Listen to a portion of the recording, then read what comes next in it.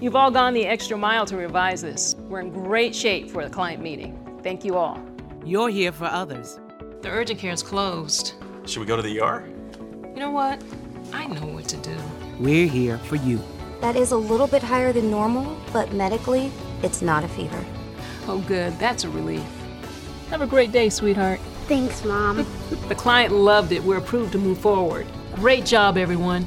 Live fearless, North Carolina.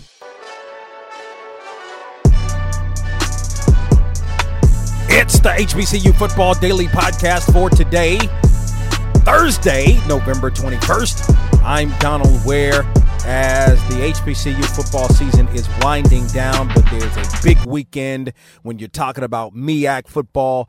Big weekend for Bowie State and Miles, both in the Division II playoffs. And so we're going to break a couple of those games down on today and then on tomorrow as well. You know, there's a possibility that 4 teams could be tied for the MEAC title. 4 teams could be tied for the MEAC title if North Carolina Central defeats North Carolina A&T, if Florida A&M falls to Bethune-Cookman, if Norfolk State defeats South Carolina State. It would create a 4-way tie in the MEAC, but once again, you would have A&T going to the Celebration Bowl because they would have been undefeated against the other 3 teams that it's tied with. Unfortunately, and again, I have to say this so people are aware that Florida A&M not part of the MEAC or Celebration Bowl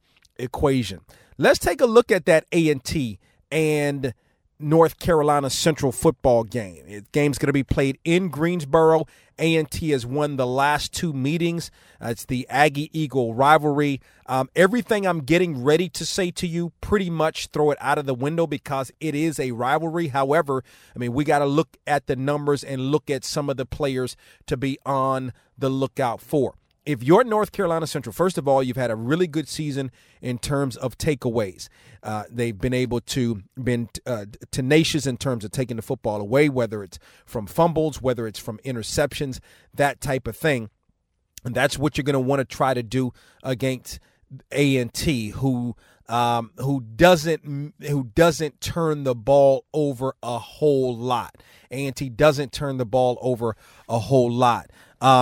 Central has a very, very good defense. Very solid. I talk about the takeaways, but when you look at the numbers, the defense is solid. Giving up about 145 yards rushing per game, which, there are some teams that are doing a lot better, but it's not bad. And then in the pass defense, Central is pretty good there. So what Central has to do against A&T is be able to stop the run. You got to be able to stop John Martin. 3 more rushing touchdowns last week. He's got 18 rushing touchdowns on the season total, one of the leaders in rushing in terms of FCS. He's got tremendous speed when he gets in that open field. The likelihood of you catching him is very, very slim, and he's got great power, so he'll run through you as well. A&T people will remember Cartwright the last couple of years at running back, 1,000 yards, tough guy. Wasn't the fastest guy, but was extremely, extremely tough in terms of running through you or running over you. And then, of course, you go back before Marquell Cartwright, you look at Tariq Cohen with that tremendous speed. So when you look at what Martin's able to do, he's a mix between Cohen and Cartwright. And so if you're Central, you got to figure out how to stop that running game. Also, Khalil Carter, the quarterback, has had a solid season. He wasn't as effective as the Aggies would have liked for him to have been against Bethune-Cookman. He had 2 interceptions going back the week before against Morgan State. But you got to figure last game of the season, or last regular season game, that is, he's a graduate student. He's going to want to go out on top. He's probably going to be ultra focused. So if you're the Eagles, you got a couple of dynamics there to look to stop. But the Eagles have a very, very good defense. From an offensive perspective, when you look at what North Carolina Central brings to the table, they got a freshman quarterback. And this freshman quarterback hasn't been, he's been okay. I mean, 12 touchdowns to 9 interceptions on the season. I mean, that's not bad when you're talking about Davius Richard. And again, not even, I mean, he may have been third on the depth chart, if not further down than that coming into the season. So, he's completing 53% of his passes. He's seen a South Carolina State defense that is very tough. He's a guy that's going to have to be aided by the running game. So that means Isaiah Totten's going to have to step up as well as Jordan Freeman. And listen, when you look at A&T, the mantra of A&T is stopping the run. That's what the Aggies want to do, and that's what the Aggies have been able to do very effectively this year is stop the run. And so if you're Central, you're going to have to figure out how to be able to run that football so that you can keep the defense honest and allow Davius Richard to be able to throw the football. And if you're the Eagles, you can have success against the Aggie passing game. Now, I will say, if you look at the Aggies last week against Bethune-Cookman, Akevius Williams, the quarterback for the Wildcats, regarded as one of the best quarterbacks in the league, and A&T absolutely stymied Akevius Williams from a running and passing perspective. As a matter of fact, the Wildcats as a whole only had 229 yards of total offense. So if you're the Eagles, you're going to have to be able to get that running game going against a very stout defense. And if you can, the likelihood is that you'll have some success as long as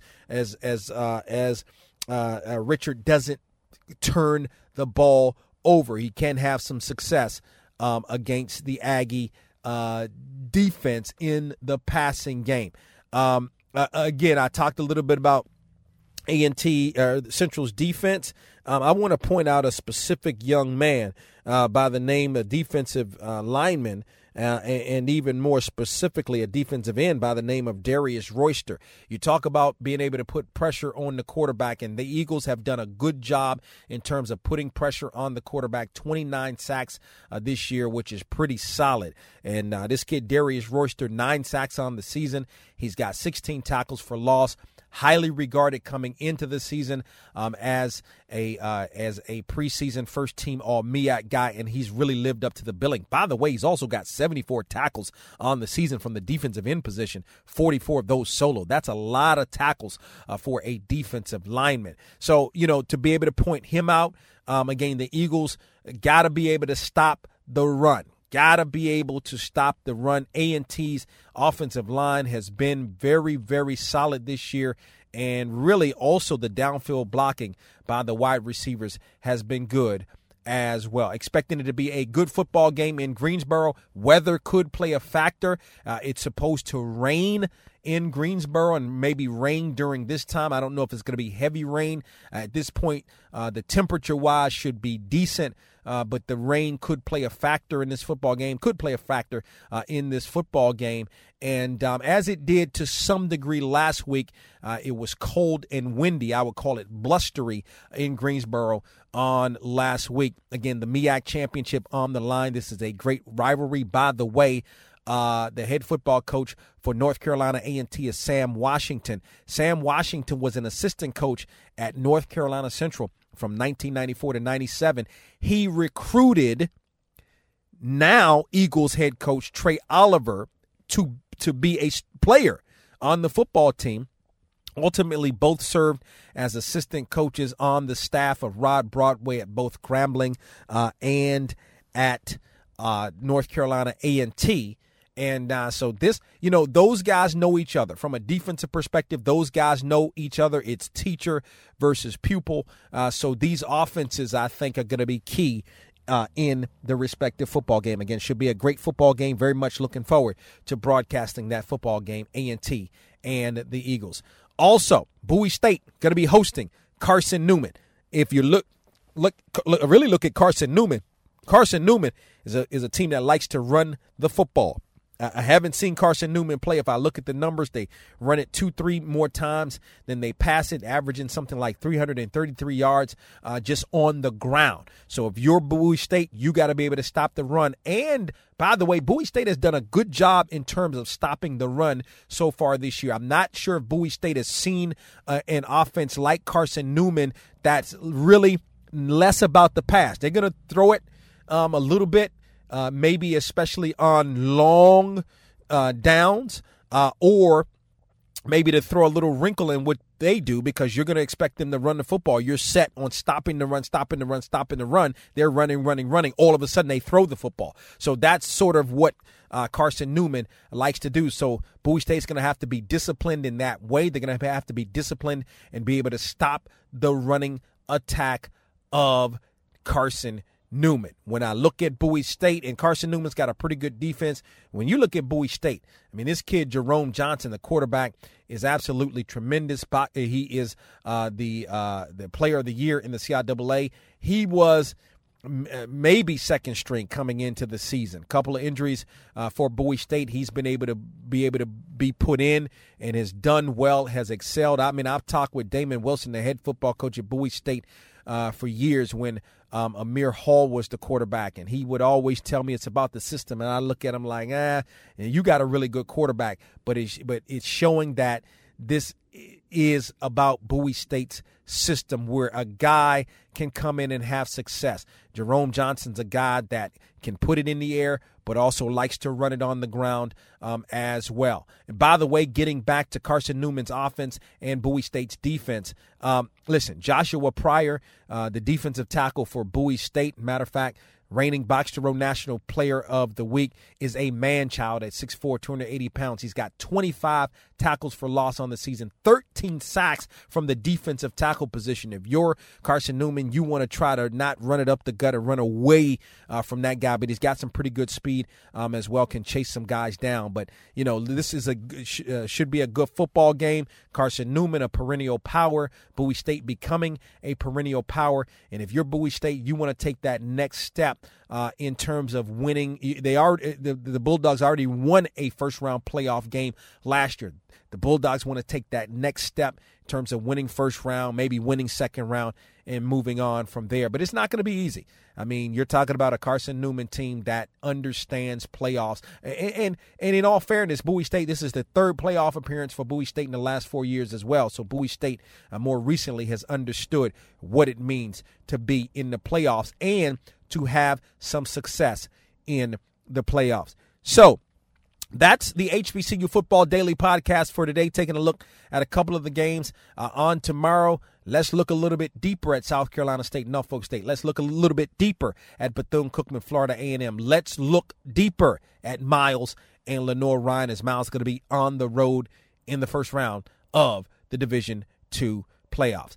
Don't keep the HBCU Football Daily Podcast a secret. Tell a couple of friends about the HBCU Football Daily Podcast, where, of course, you can listen online on our website at boxtorow.com. You can also download the podcast and take it with you at our website, boxtorow.com. Also at iHeartMedia. Talk with you on Friday.